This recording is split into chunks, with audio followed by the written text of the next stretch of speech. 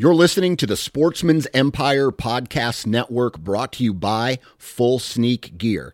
Check out their entire lineup at fullsneakgear.com. Also be sure to check out our entire stable of podcasts at sportsmansempire.com. Interstate Batteries offers a wide variety of batteries for your everyday needs. Stop into one of their thousands of retail locations and talk with a battery specialist about batteries for your truck, trail cameras, and even those weird batteries for your rangefinder. Interstate Batteries even offers cell phone repair in certain locations. For more information, visit interstatebatteries.com. Interstate Batteries, outrageously dependable.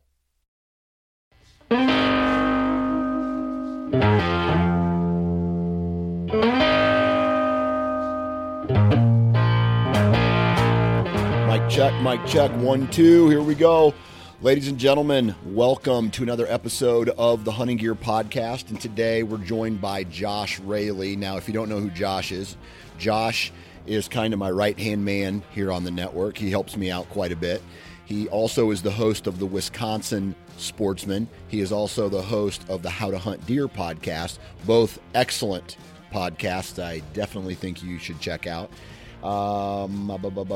Today, we're talking about, let's see, what are we talking about? We're talking about upgrades, like it's time to upgrade your equipment or modify your equipment. And so we have this conversation on whether or not what products we're looking at upgrading to or buying this upcoming year. For example, my bow is 3 years old. And so I need to either poop or get off the pot, so to speak, about how whether or not I'm going to buy a new bow this year. I'm leaning towards just getting new strings. It's been 3 years. I should probably get some new strings on it. They're pretty frayed from, me pulling it and pushing it and dragging it through the western countryside and through the weeds here in Iowa and the thorns. And so I'm debating right now, but I think I'm leaning towards getting a new set of strings. Also, it's probably time that I get a new pair of boots, so that's going to be another expense. We talk about some of the upgrades I did to my e-bike to prevent flat tires. And what else do we talk about? Oh, whether or not I modify any of my equipment, and Josh talks about that as well. And so it's a fun episode. It's almost a BS session, but we keep it pretty focused on the equipment that we're looking for this year. If we modify our stuff, I'm not a huge modifier, and this is, I don't know if I say this in the episode or not, but here is why I don't modify. I feel like if I'm going to buy something, it should do what I want it to do without any type of modification, if that makes sense. So call me crazy, but that's today's episode. Anyway, only one commercial today, and that is with HuntStand. If you are looking for a mobile hunting app, if you're looking for a hunting app that allows you to check weather, it allows you to place pins on a map, it allows you to look at the latest the latest satellite imagery, and I mean monthly satellite imagery these guys upload. It allows you to document trail camera photos. It allows you to really strategize and put together a plan for your upcoming hunts. On top of that, it even has a little bit of forecast, like deer movement forecasting. It recommends some of the upcoming cold fronts that are coming in, saying whether or not you should get into the woods. Their Pro Whitetail platform has a ton of other functionality you should go read up on. And you can find all this on huntstand.com, and you can download the app wherever apps are downloaded, like Google Play or whatnot. So go check out huntstand.com, read up on all the functionality that this hunting app has to offer. And that's the only commercial today. Huge shout out to Josh for taking time out of his day. If you guys could please go to iTunes or wherever you download your podcast, give the Hunting Gear Podcast a 5-star review, leave a comment, let everybody know how fun and entertaining and educational this podcast is, and spread the word, because that's really what it's all about. And that is all I'm going to say. Let's get into today's episode. 3, 2, 1. All right, ladies and gentlemen, welcome back to the Hunting Gear Podcast. I'm your host, Dan Johnson, and today we have a member of the Sportsman's Empire here, and we're going to talk hunting gear and equipment, Mr. Josh Raley. Josh, what's up, dude? Yeah, what's going on, Dan? Glad to be on the show. How are you? I'm doing good. If you hear some noise in the background, it is because we got a roofing crew at my neighbor's house. So I'm going to try to record a podcast, and I can look out my window and I can see them working. So if you hear saws or nail guns go off, that's what it is.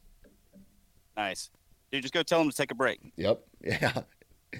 Those guys don't take breaks. They just work until the job's done, and then they go to the next house. I think some of these crews are putting on 2 roofs a day.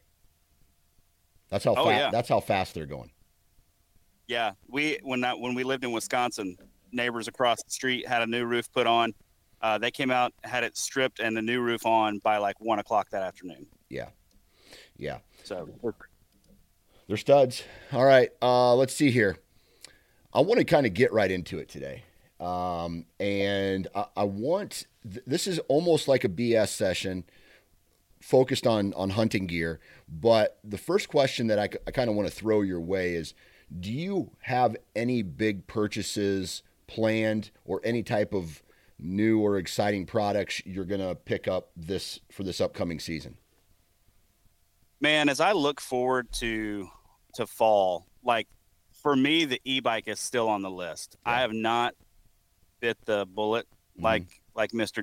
Johnson and made the purchase yet. So that one's still on the list. And then actually, with the approval of my wife, entertaining the idea of getting a side-by-side for some of our private ground. Nice. That would be huge. I like hunting private ground, but I hunt mostly public. Kind of the private is for like the kids and, taking the wife out and that kind of thing. Yeah. So I don't think I can get both the side-by-side and the e-bike this year.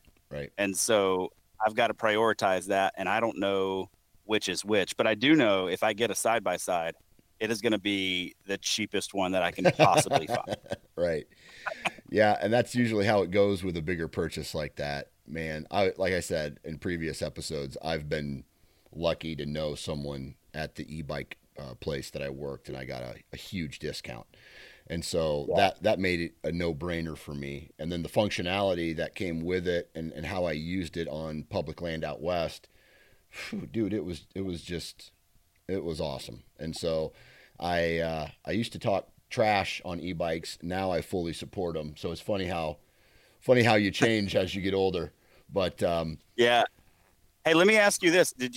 Have you read much into or figured out what all you can do with an e-bike on public in Iowa? Because when I was in Iowa hunting turkeys, I saw guys on e-bikes all over the place. Yeah. And I had a suspicion you weren't going to be able to use them. Yeah. So now, again, you can't quote me on anything that I say here.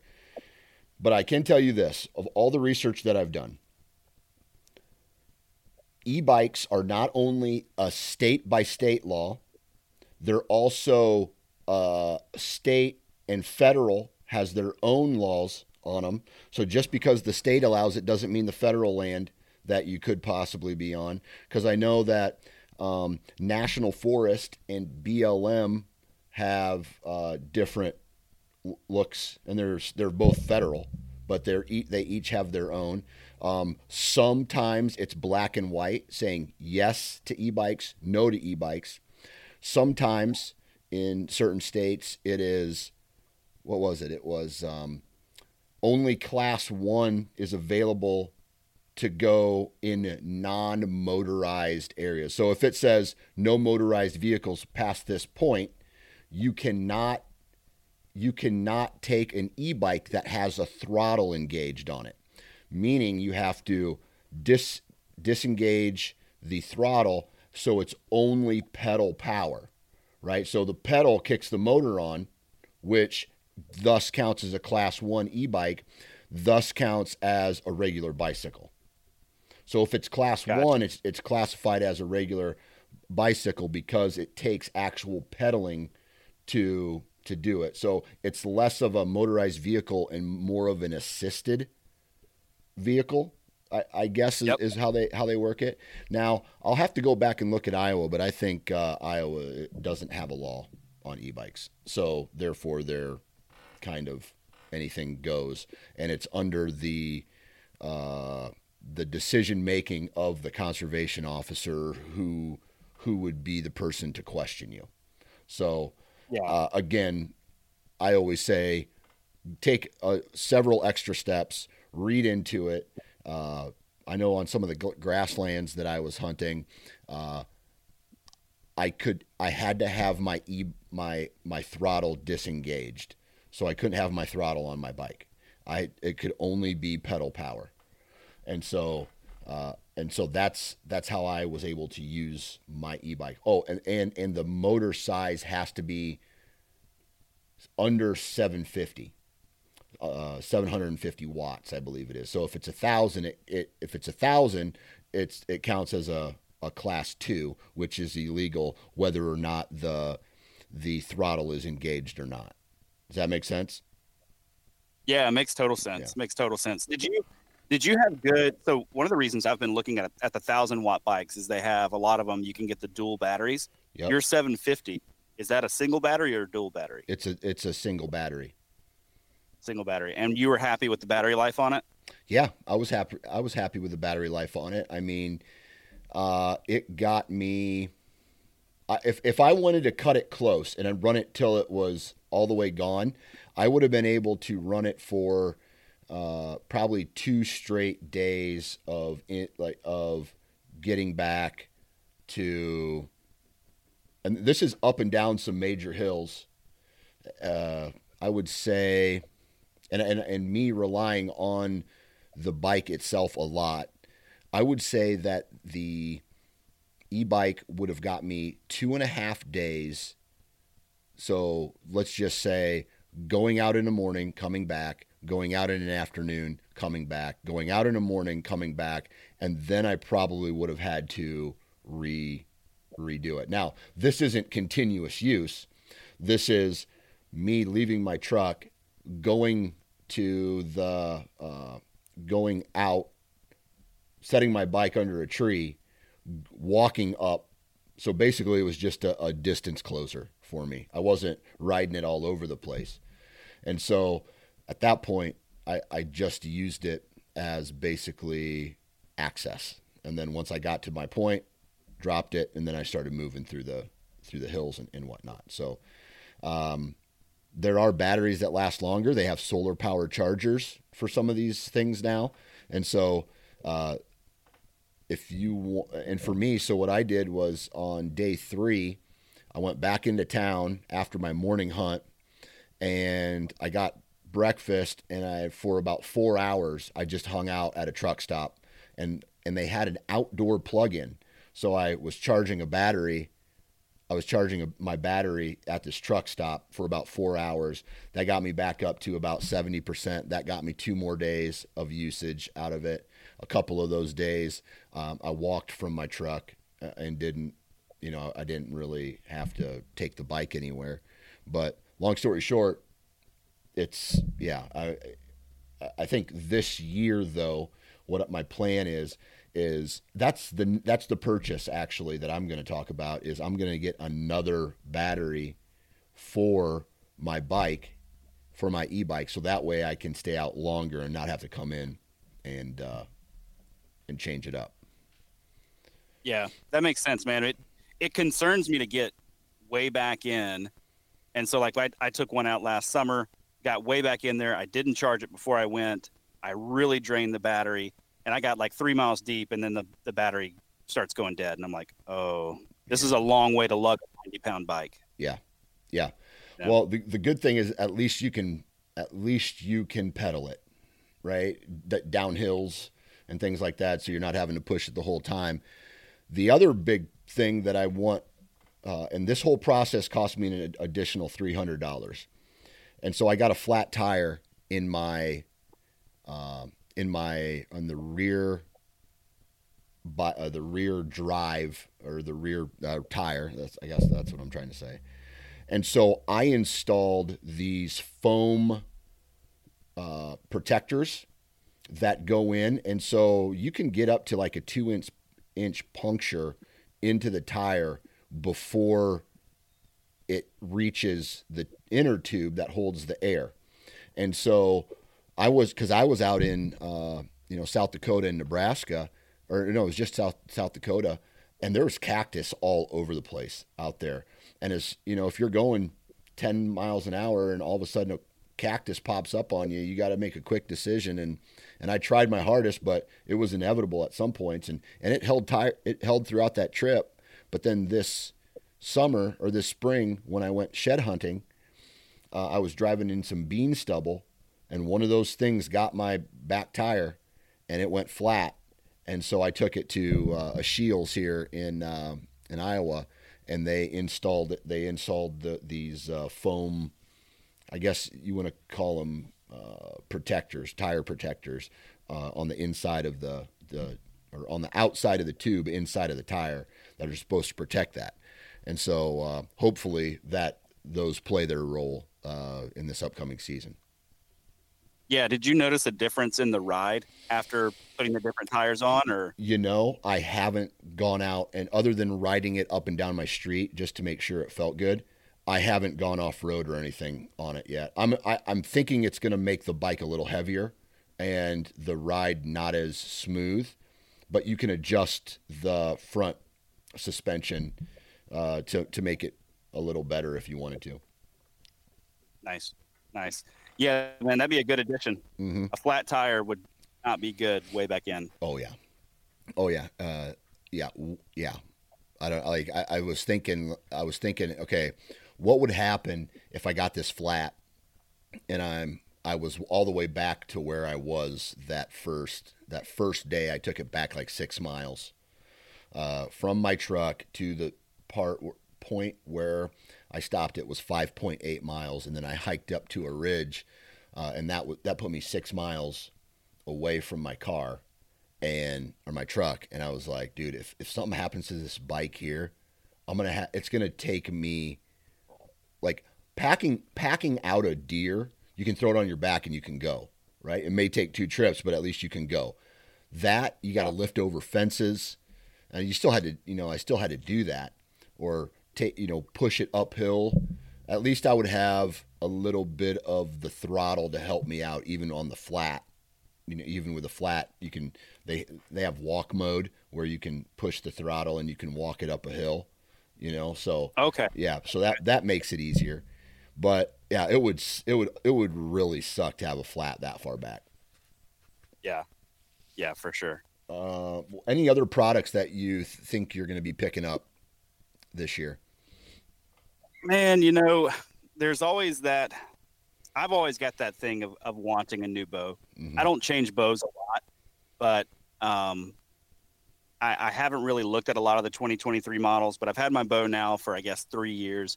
It's been good to me. It's not been, great by any means, but I've always got that in the back of my head. Like maybe I should buy a new bow, but no real plans for it. Definitely going to switch things up with arrows this year. Do you know what you're doing for arrows? Yeah. No, I'm pretty sure I'm going to shoot something from Method Archery. Okay. They were Vector Custom Shop. They had to change their name. But they've got the HMR and the ZMR arrows. I shot the HMR last year. They've got a new budget model HMR, which it just means it comes with less customized, fewer customizable options. Yeah. So I'm looking at those, and then the ZMR is a little bit of a lighter arrow. So my trajectory with a 20, I think I'm a 26.5-inch draw. So my trajectory is garbage with a 562 grain arrow flying downrange. There's arch in so it for sure. I'm thinking of swapping to the ZMRs because I think they would put me at about that 430, 440 grain range, which I think is a pretty good range. I like to shoot heavier broadheads anyway. Yeah. And so I think with that weight, I'll help my trajectory a good bit and still maintain enough weight that I can be confident on whatever kind of shot I need to take. Yeah, man, I don't want to steer you away if there's something that you really like, but man, I absolutely love Day 6 arrows. That, Day 6.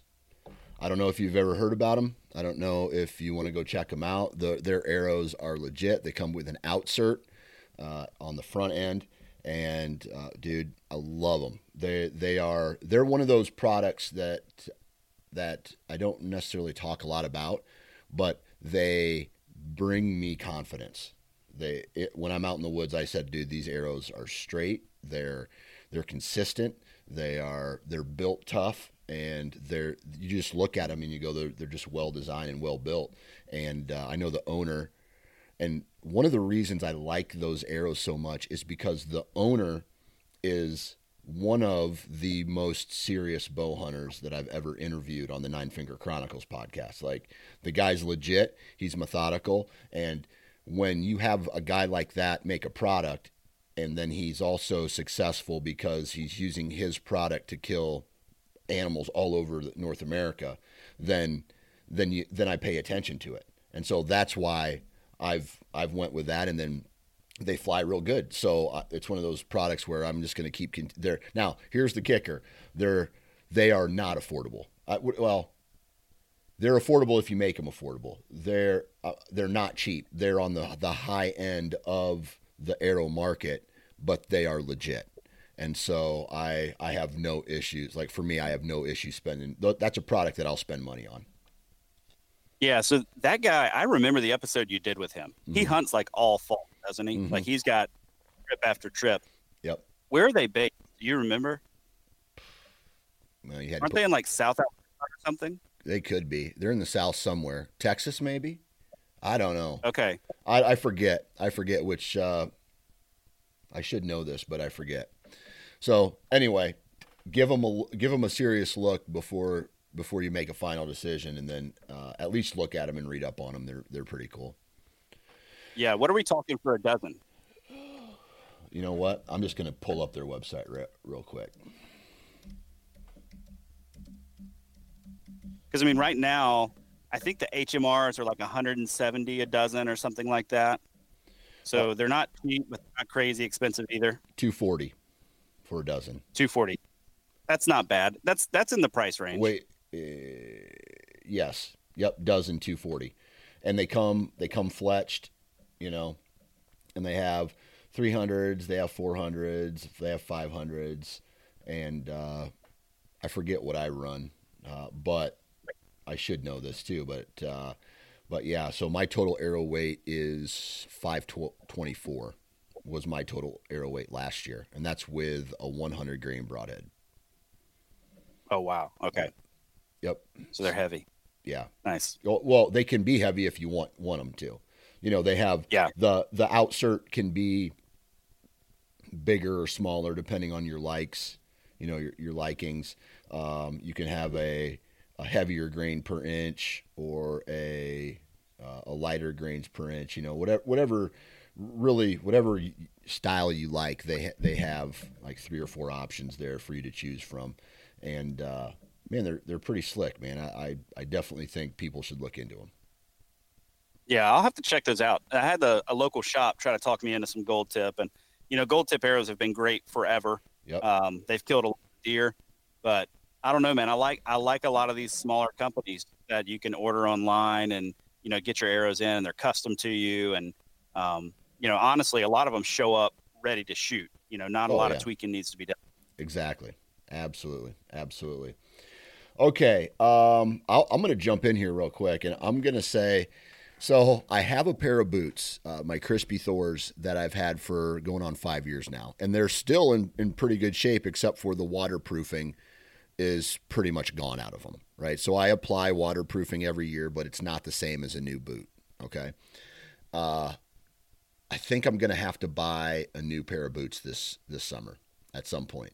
And so there's $280, $300 right there for those. But you take that divided by how many years I actually used them and how much I use them, it's a no-brainer to go with a high-quality boot like that. Oh, for sure. Man, that's the one thing that I have yet to really sink I guess, reasonable money into. Yeah. I've got two different kinds of boots that I use. I've got some like Merrell, essentially hiking boots, and Yep. they're not waterproof at all. I like them because they're light. Yep. But then I also use some Lacrosse. I think they're like I forget what they're called. They're like the early season lightweight boots. I don't like, insulated boots or anything like that. I don't want them to be insulated. I've never spent, you know, good money for a good pair of boots. I've never had Crispies or anything like that. And that's something that's kind of always on the list, but I seem to find other ways to spend my money. So you're not a rubber boot guy Mm-mm. anymore, right? No. You used to wear rubber boots? Yeah, I used to back in the day. However, I just got a pair. God dang, I'm going to forget the name. I think it's just light boots. It's a rubber boot made out of the same material as Crocs. And Yeah. so I bring those with me when I'm going to check trail cameras. I'm not going to hunt in them because I don't like the way they feel like trying to walk up hills and things like that. Or I'm not going to sit with them in the extreme cold but I will say this, they are light. It's almost like wearing a heavy pair of socks, man.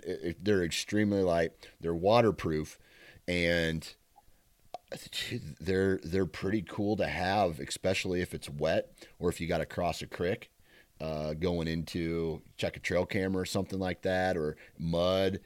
They spray off real easy, just like a normal rubber boot. But man, they're legit. I think those boys are out of the South too. So that's Yeah, those yeah.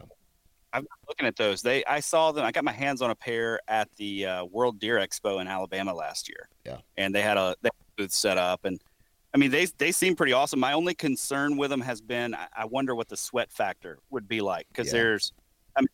any rubber boot's going to make your foot sweat, but I don't know, man. When I wear Crocs, like I can sweat like a dog. The best of them. Bad. Yeah. It gets nasty, man. Yeah. I've wondered what it was like wearing those, but you're right, they are light, and I'm intrigued by using those for my whitetail hunts that I'm not necessarily hiking in very far, especially like my private land stuff. Yeah. Like if the walk is 200 to 300 yards, do you really need a pair of Crispies? Probably not. Yeah. If you're heading west, I think you probably want something a little better. Yeah, and that's where the crossover comes, right? So the crossover comes me wearing my boots, those boots whitetail hunting and out west. So I bought them because I was going out west, and I needed a durable western boot that also performs very well, here in Iowa too, and Nebraska and other places that I'll be going. So I'm going to have those boots as backup, but I think I'm just going to go ahead and buy the exact same pair at the exact same size, and just turn the pair that I have into like lawn mowing boots, or work around the house type boots, and so they never really die. They just get repurposed. Yeah, for sure. No, that makes sense. What kind did you say they were again? What are they called? Crispy Thors. Thors. Okay. Yep. All right. And then, so you mentioned bows too, and I think I've been thinking about getting a new bow this year. This would be year number 3 with this bow. But then I was like, dude, I just liked the bow that I have for the most part. It performed well, and I shot well out of it, and it had little to no hand shock. Of course, it was professionally tuned. I brought it in, and I had a guy help me tune the shit out of it, and so that helped. But I think I'm just going to get new strings and cables for it, and just do it again. So I got the Bowtech Solution. Okay. You're not a new bow every year guy, even leading up to that, right? Like you get a couple years out of yours. There was a couple years that I went new bow, like 3 or 4 years in a row. And Okay. and I tell you what, I didn't mind it, but I had more free time back then. Now I don't necessarily have the free time. So it was awesome at the beginning of this past year to just pick my bow up, know it was on. And I self-admittedly, I'm not an all-year shooter. Like this winter, I did not shoot. So I don't shoot all year long. And there's going to come a time here where I need to start I need to take it in and get it serviced and stuff. But the best part is when you don't need to change strings, it's in the ballpark, right? It may not be right on if you just let it sit, but it's in the ballpark because strings stretch and things and all that stuff. So you get set up, you shoot, make some minor adjustments, and it's in little to no time you're back on again. And so I'm really looking forward to starting to shoot again. However, I got this shoulder issue I'm dealing with right now, and I bet you if I picked my bow up, I couldn't draw it back. I have a doctor's appointment tomorrow to see if I can't get a cortisone shot in it. Oh, Dan. Yeah. Is this the year that I shoot a crossbow? Is this the year? Wow. That Dan picks up a crossbow and has a doctor's note. Do you have to have are crossbows legal in Iowa? No, you got to have a doctor's note at my age. Yep. Okay. Yep. All right. So, man, let's hope this isn't the year, but no. If it is, I sense another episode coming up. Yeah. To talk. Yeah. Right. Right. And so, I've mentioned this on the Nine Finger Chronicles. Crossbows have their place. I'm not against them. And this would be a perfect example of how a crossbow can be effective for someone who is injured. Like, I would rather shoot a compound bow, but I also don't want to miss hunting season. Therefore, if a doctor thinks my arm is injured enough or my shoulder is injured enough, then I can get a note and I can take advantage of the law that is in place. Crossbows are also legal for those, I think, over 60 or 65 in the state of Iowa. And then they're also legal as a primitive weapon during the late season. So I can, a person could use a crossbow during the late season time frame in Iowa.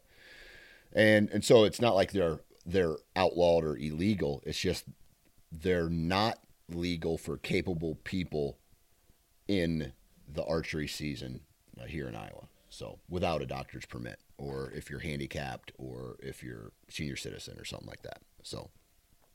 Man, I cannot wait to see Dan Johnson slinging bolts at 100 yards. Right. Isn't that what it's like? Deer comes out at 100 yards. You just sling one down. I tell you what, if I had a crossbow in the tree with me and it was tuned up and ready to go this late season, I probably would have had a 150-inch deer on the ground, or attempted a shot at one at 75, 80 yards. Wow. Yeah. Wow. Yeah. So I don't know, knock on wood that my shoulder recovers, or maybe this year I have to back off my poundage a little bit, but man, that would suck for that, if that happened. Oh, I love it. Yeah. I love it. Any tweaks to your bow? So I made the switch last year on my sight. Mm-hmm. I've always hated peep sights. Always hated looking through a peep sight. I just don't feel like I have a good, sight window with the peep and pin. So I swapped over to a red dot sight on my bow, which has been really, really interesting. And this year, I think I'm going to stick with it and just go ahead and get rid of the peep sight because you don't need a peep on it anymore. Mm-hmm. But I'm using an adjustable red dot is what the company is called, and I've been very, very happy with it. Okay. Very happy. And so I take it that takes batteries. It does. Okay. Yep. So in Iowa, your archery tackle cannot be lit or use power. Oh, no kidding. Yeah. So I couldn't use that in Iowa. Oh, red dot. Man, that sucks. Yep. Okay. Yeah. Right. Which is fine with me, right? I got a rangefinder. I got my setup. I use a peep sight. I like a kisser button for just the points of contact, the nose, the finger. I put my thumb or my nub actually on my finger right here by my ear. So I have 1, 2, 3, 3 contact points on my face and head. And then my peep sight lines up the sight, and I feel, that's how I do it. It might be a little bit overkill, but that's where I gain my confidence in doing that repetitively. Yeah. No, that makes sense. That's one of the things I've liked about the red dot, and I guess I need to look into the regulations a little bit more if I'm going to be traveling this fall. But one of the things I've liked about the red dot is if you don't have good form, then you can't see the dot. It disappears. Yeah. So if your bow is one direction or the other, you can't see the dot. And for me, you know, especially hunting out of a saddle and sometimes taking shots in really weird positions, I like that if I can see the dot, I know my form is good. Yeah. At least good enough. Yeah. Man, there's some situations where I'd get nervous if I had that type of technology on my bow, because there's times where you got to like duck down, or you got to tilt your bow a little bit, or you got to lean back, or be out of perfect form for your shot. And if I would lose my mind if that dot wasn't coming on, but I had a deer at 20 yards that I could have shot. You know what I mean? Sure. So Yeah, and with a little bit of practice, you get real. It becomes kind of second nature of fixing what you need to. Mostly torque left to right. Yep. You know, in your wrist, and you can kind of fix that. But yeah, that would certainly cause a panic moment. Yeah, for sure. For sure. All right. Let's see. So I know. Let's see, there's a really good chance I'm drawing Kansas this year, which means I'm gonna be really mobile down in Kansas, and so I am going to be jumping in more. I hunted a couple times out of a saddle this past year. This year it's going to be way more, just because of where I'm going to be going and how I'm going to be hunting, and so that's going to open up a whole new window for me as far as, you know, the gear that I'm using for mobile hunting. A lot of the tree stand is going to be the tree stands. I feel like they're going to play their role in certain scenarios. And just like the guys at Tethered say, you know, hey, we're not trying to take away your tree stands. We're just trying to provide you with another tool in your kill kit, basically. And so that's why I do like working with those guys, because it's not like, hey, you gotta have a saddle, because I still hunt out of a tree stand a lot of the times too. And this year I killed my deer out of a pre-hung, or a stand that I went in mobile, but I left it up and I came back to it during the rut. So it was there because it was in a good spot. And so that's where I killed my deer out of this past year. With that said, do you do any type of modifications to any of your equipment?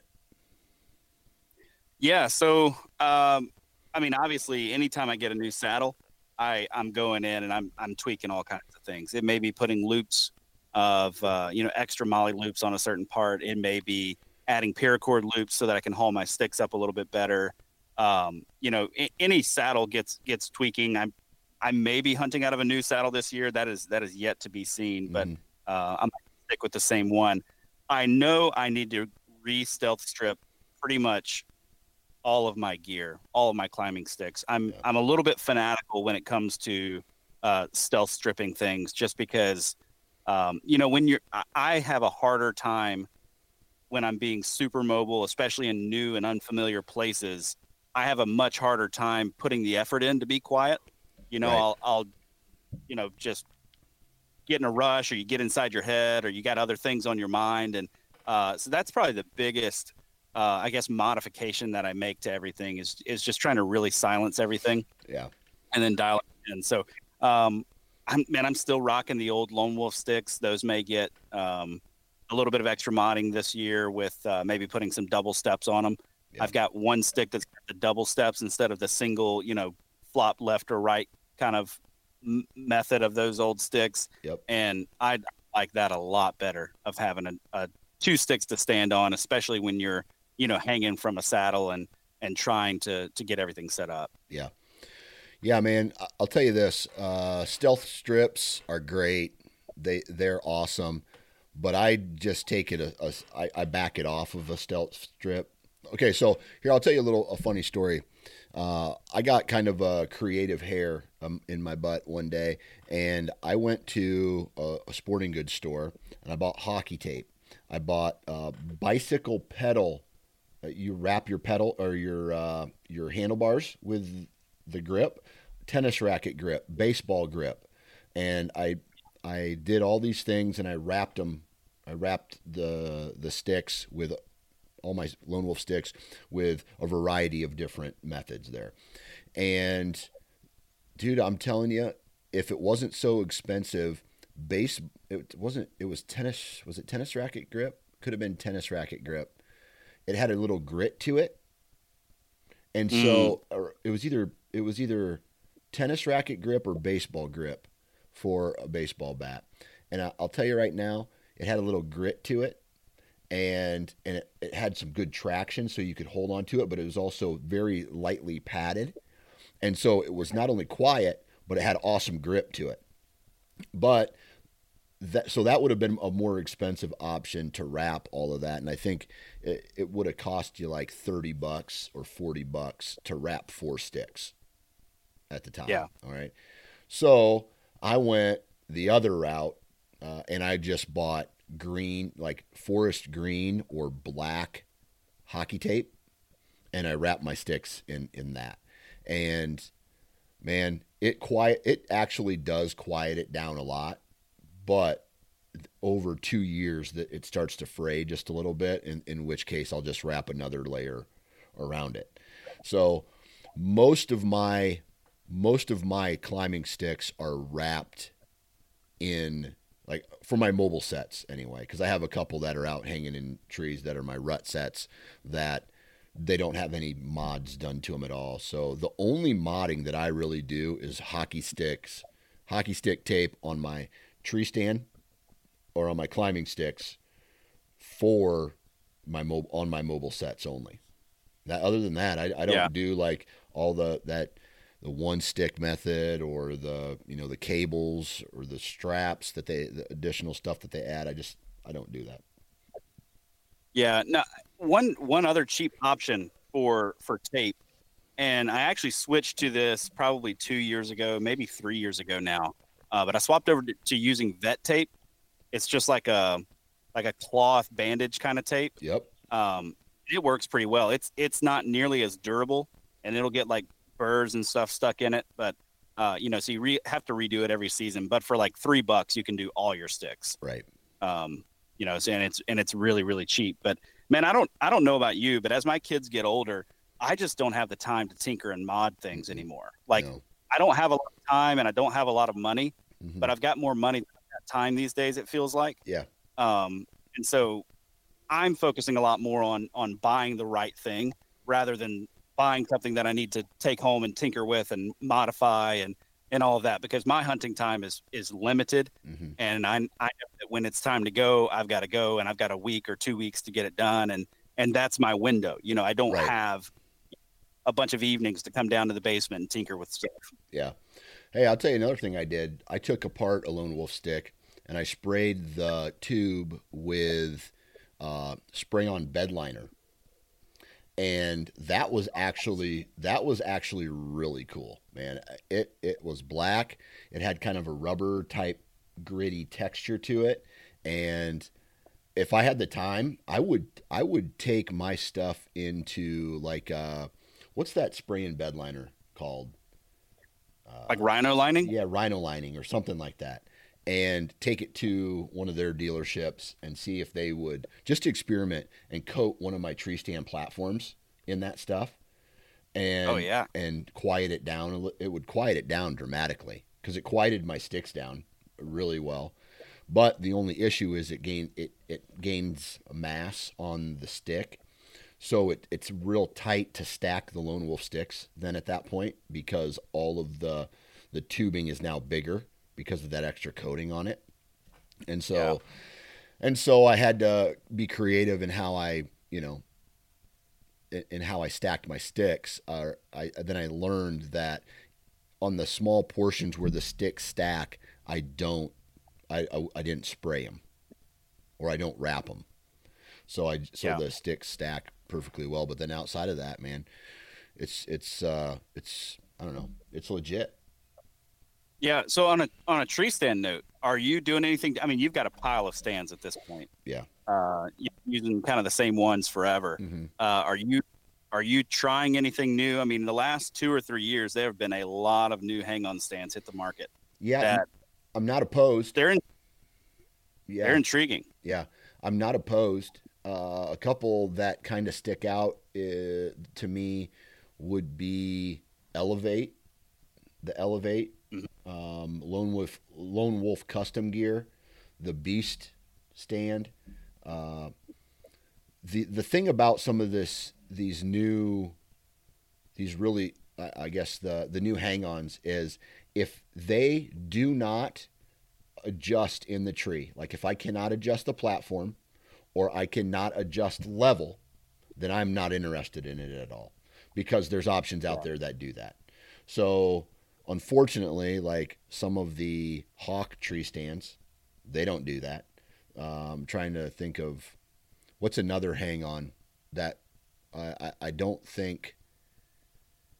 I think if you tinker with them, a Millennium, you might be able to get Mhm. a get that. But here's one thing that I thought would be cool for a new company, like to start a new company, and that would be a bracket that you can hang on a tree that can connect to whether you make one bracket for Millenniums, one bracket for Summits, one bracket for whatever the brand is, and then that bracket attaches to the tree, then the tree stand attaches to it, and then you can level it based off of that bracket and that tree stand connection. And Oh so yeah. it makes any tree stand it gives any tree stand the ability to be self leveling. Yeah, so the bracket itself has the leveling component. You're not relying on the stand to be able to have a Yeah, self leveling. yeah. So you would be able to put this bracket on the tree, and then you could, I don't know, it would go one way or the other, and then you could slide your tree stand onto it, but it's secure enough to where it wouldn't move. Yeah, man, I really like that idea. Yeah, I might have to steal that. you go for it. Go for it. Just know who gave you the idea when you make millions off of it. Just Just remember. remember my humble. Are there Yeah. any other products out there like that you wish you could redesign? Or here, I'm going to give you one more that I've been thinking about lately.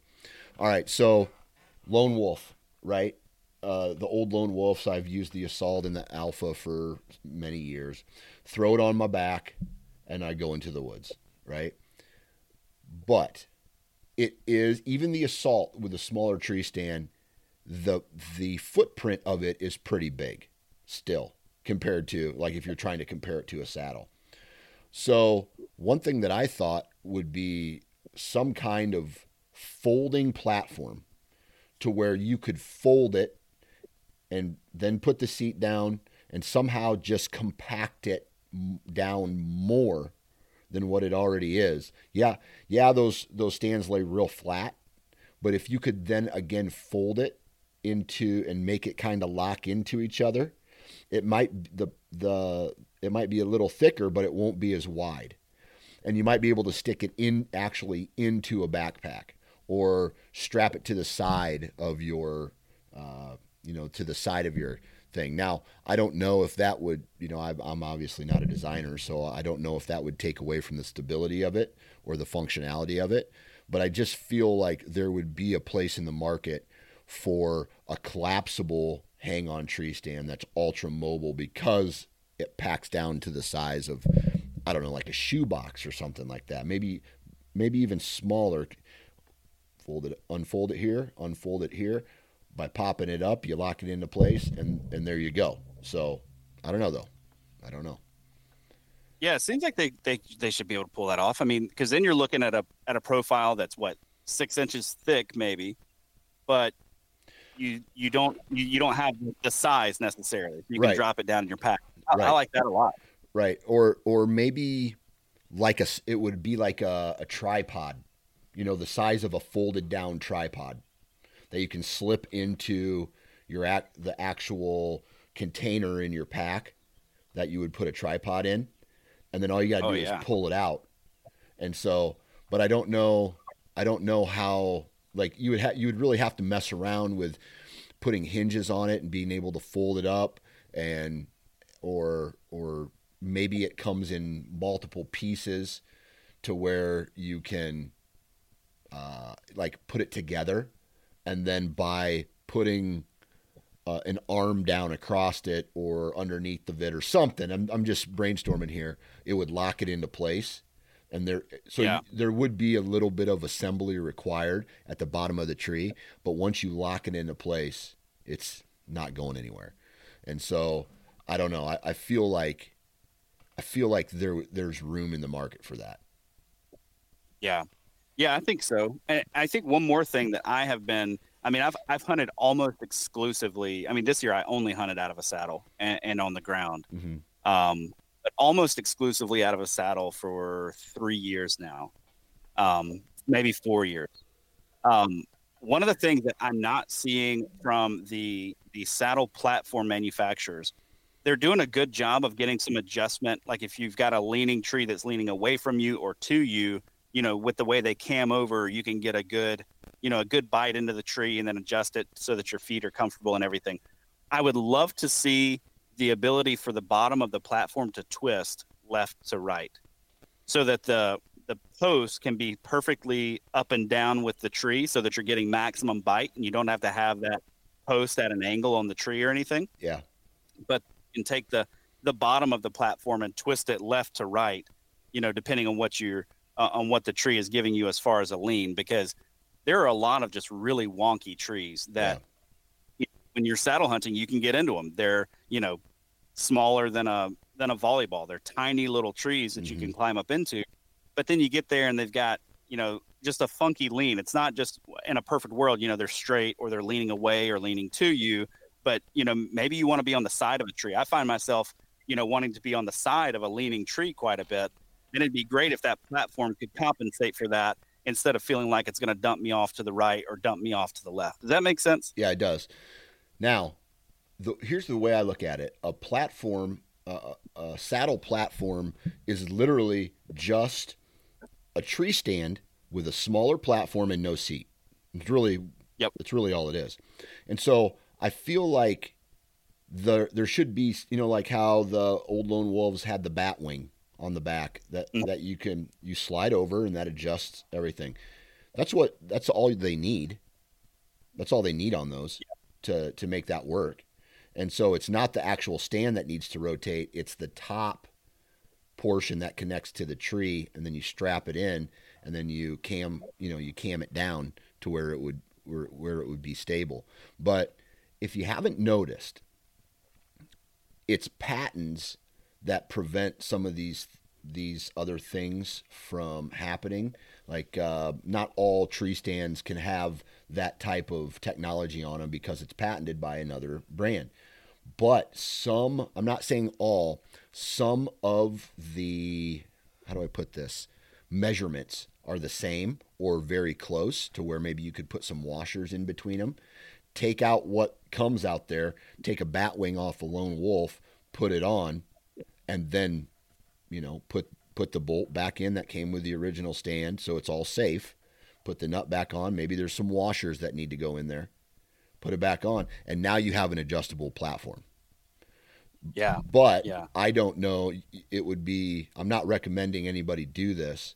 You'd have to look. You'd have to take it apart, make sure the measurements are the same. But that could be a possible option. Yeah, for sure. And, one thing that I think too, as people think about what they would like to see from a tree stand company or a saddle company or whatever, one of the big things that I've been learning as I talk with more and more people who are involved with the design piece of some of these products, it's that these patents, there may be nothing else like it on the market, but the patent is owned by somebody. Yep. And so they start designing it, start working on the product. They get an email or a letter from so-and-so's attorney that says, hey, we own a patent for that. And they're like, well, but you're not producing it. It's like, doesn't matter. We own the patent. Right. So you can either royalties, or you can buy this patent from us, or you can just not make this idea. So a lot of this stuff that we think, man, why won't this come to market? It's like, well, somebody out there owns the patent. They're not producing it right now, and they're just on the patent rather than, letting it come out. And, I get it. I mean, intellectual property, right? You don't want to start to mess with that and take that away. But, it is a pain because there are a lot of products that we can dream up that at the end of the day very well could be on the market. It's just somebody's got a piece of paper somewhere that says nobody else can make it. Or I did this first, so yeah. And that's, I look at something like that and I say, it's only fair.